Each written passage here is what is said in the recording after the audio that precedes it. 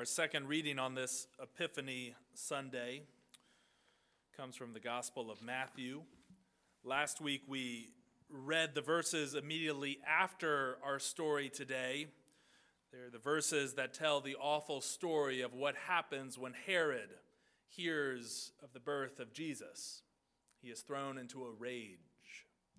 We are offered the opposite story today of three wise men, three magi, who hear the story of the birth of Jesus and are led to wonder and awe and worship. Friends, let us listen once more for God's word, hearing these verses from the second chapter of Matthew's Gospel. After Jesus was born in Bethlehem in Judea, during the time of King Herod, Magi from the east, they came to Jerusalem and they asked, "Where is the one who has been born King of the Jews? We saw his star when it rose, and we have come to worship him." Now when King Herod heard this, he was disturbed, and all of Jerusalem with him. When he called together all the people's chief priests and teachers of the law, he asked them where the Messiah was to be born. "In Bethlehem in Judea," they replied, "for this is what the prophet has written. But you, Bethlehem, in the land of Judah, are by no means least among the rulers of Judah. For out of you will come a ruler who will shepherd my people Israel." Herod then called the Magi secretly, and he found out from them the exact time that the star had appeared. And he sent them to Bethlehem and said to them, "Go and search carefully for the child. And as soon as you find him, report to me so that I too may go and worship him." Now after the Magi had heard the king, they went on their way, and the star they had seen when it rose, it went ahead of them until it stopped over the place where the child was. When they saw the star, they were overjoyed. And on coming to the house, they saw the child with his mother Mary, and they bowed down and they worshiped him. And then they opened their treasures, and they presented him with gifts of gold and frankincense and myrrh. And having been warned in a dream not to go back to Herod, they returned to their country by another route. Friends, this too is the word of God for the people of God. Thanks be to God. Today's sermon is titled "The Work of Christmas." Let us pray.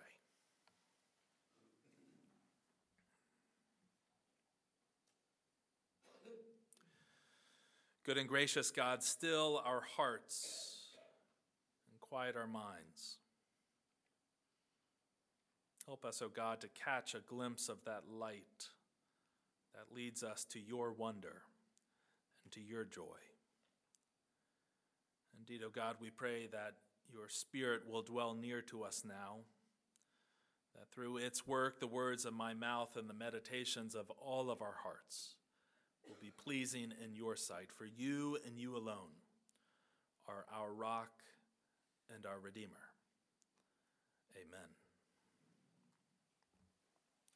So am I the only one who feels like Christmas was already a month ago? It's amazing, isn't it? We started here before Thanksgiving even with our Advent festival because of how the calendar all lined up. And it's like you're off to the races. You drive and drive and drive. You're caroling, you're worshiping, you're live nativitying, and then all of a sudden it's here and boom, it's over. I've kind of felt like I'm floating a little bit for the last, week and a half. Aaron and I, we did a quick trip to Atlanta this last week, and on the way back, I had one of those moments where I was suddenly like, what day is it? I had that panic that only pastors can fully appreciate of is it Sunday at 5 o'clock? And there was a whole building full of people wondering where I was for 4 hours today. Thankfully, it wasn't Sunday. But y'all get what I mean? Right? Your brain, it's amazing. As soon as one thing finishes, it just immediately begins to move on. All right, January. Tax season, right? Right around the corner. Okay. Whose birthday's next? Now, when's spring break this year? Oh, Holy Week, in case you were wondering. It's part of the reason I think I appreciate Epiphany every year. It kind of taps the brakes a little bit. It taps the brakes on moving too fast. Epiphany is this voice that says, whoa, whoa, whoa, whoa, whoa. Come back. Come back for just a moment. I know the leftovers, they've all been cleaned out. I know the kids are already starting to lose interest in the toys you got them. But come back. Come and sit with the child just a little bit longer. Come back. Come ponder this miracle that we call the incarnation for just a moment more. Right, these magi in this story from Matthew's gospel, they seem to know that the story of Christ's birth, it's not one you can just move on from. Right, and they've had plenty of time to move on. So Epiphany is actually tomorrow for the pure liturgical people. It's tomorrow because that's 12 days since Christmas Day. And Epiphany and the Christmas season are traditionally 12 days long. Somewhere early in the church, someone decided that was about how long it probably took the wise men to get from their home to Bethlehem. Now, the wise men were Persian, modern-day Iran, as it would happen. And I've never made that trek by foot from Iran to Bethlehem. But just a quick look at the map leads me to believe it probably is a journey of more than 12 days. Right? In all likelihood, it's been months, if not years. There was actually a clue in last week's text, I think, where Herod, he orders the murder of boys how old? 2 and younger. Why would he do that if they all knew Jesus had just been born? It seems very likely to me that the Magi are coming onto the scene long after Jesus was born, which is kind of counterintuitive because we're so used to getting the Christmas story kind of like boom, boom, boom, right? It's the live nativity. I love the live nativity, but it's probably not quite accurate in its representation that show up at the inn, innkeeper says no, they go to the manger, baby born, star appears, shepherds show up, shepherd leave, magi show up, magi present gifts, magi leave, and you sing Silent Night, right? It's a wonderful story, but it probably didn't happen quite like that. Everyone is probably gone when the magi arrive. There are no angels in this story. There are no shepherds in this story. Joseph is apparently down the street buying diapers because he's not there either. Who is it when the Magi arrive, they come to the home where Jesus and his mother Mary are? Just mother and child. And they bow down and they worship and they present gifts.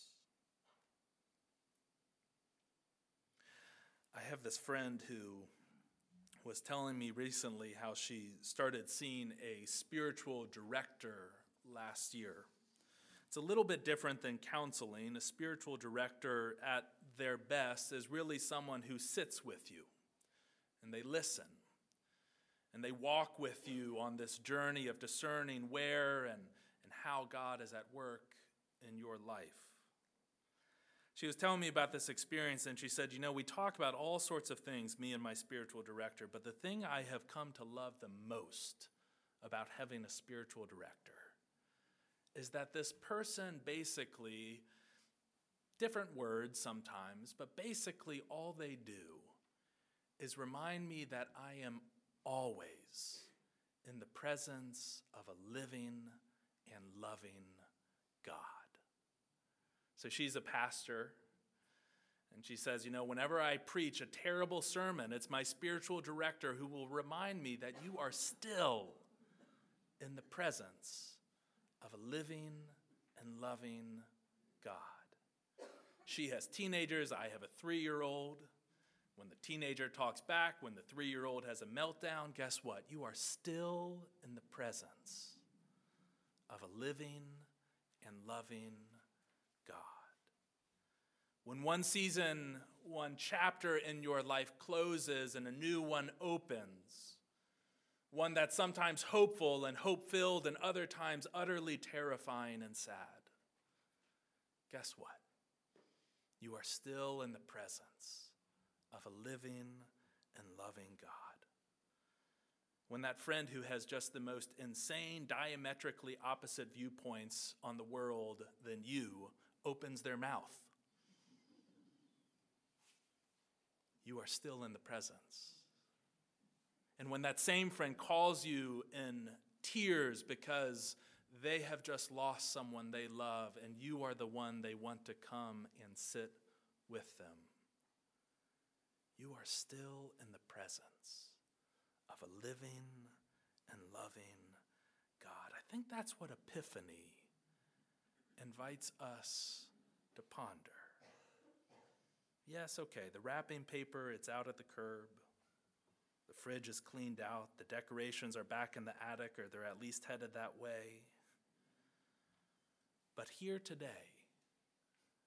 when we have all already begun moving on, so to speak, here today we are just as much in the presence of that living and loving God now as the Magi were all those years ago at the very feet of the child they called Emmanuel, God with us. Sometimes I think we just have to be reminded of that fact. I read a story last week about Christmas Day. I guess not this year, last year. December 25th, just, a week and a half ago. A plane was flying to St. John's, Newfoundland. Anyone else read this? I had to look up where this is. It's cold, it's dark, it's up there, right? Some of our Canadian brothers and sisters probably know better where it is than me. The airport got socked in with weather, and so the plane circled and circled, and then it landed at 5 a.m. on Christmas Day in Deer Lake, Newfoundland, little town. This airport is not normally serviced by that airline. There are no gate agents. There's not even a gate. They get everyone off the plane in the dark, cold morning, and they send them to the Holiday Inn in Deer Lake. Now, they're sitting there for about an hour wondering what they are going to do on Christmas Day at the Holiday Inn in Deer Lake, Newfoundland. But unbeknownst to them, a call was made, and then another call was made, and then another call was made, and after just a few hours, half the town of Deer Lake showed up at their local Holiday Inn with food, with love, with presents for these 75 stranded passengers. And they spent the day with them. And that night at 9 o'clock, when they were finally able to leave, the town piled the passengers into their cars and they drove them to the airport. Now, I don't know why exactly it is I read that story or remember that story, but I do wonder if it has to do something with the fact that we haven't been off to the best news week here at the beginning of 2020, have we? Rockets, fires, shootings. Right? Sometimes we just have to be reminded that we are always in the presence of a living and loving God. One of my favorite poems, I'm not a big poem reader, I wish I was more, but one of my favorites is by the late theologian Howard Thurman. I pull it out at least once a year, usually around this time. It's called The Work of Christmas. And it reads like this. When the song of the angels is stilled, when the star in the sky is gone, when the kings and the princes are home and the shepherds are back with their flocks, the work of Christmas begins.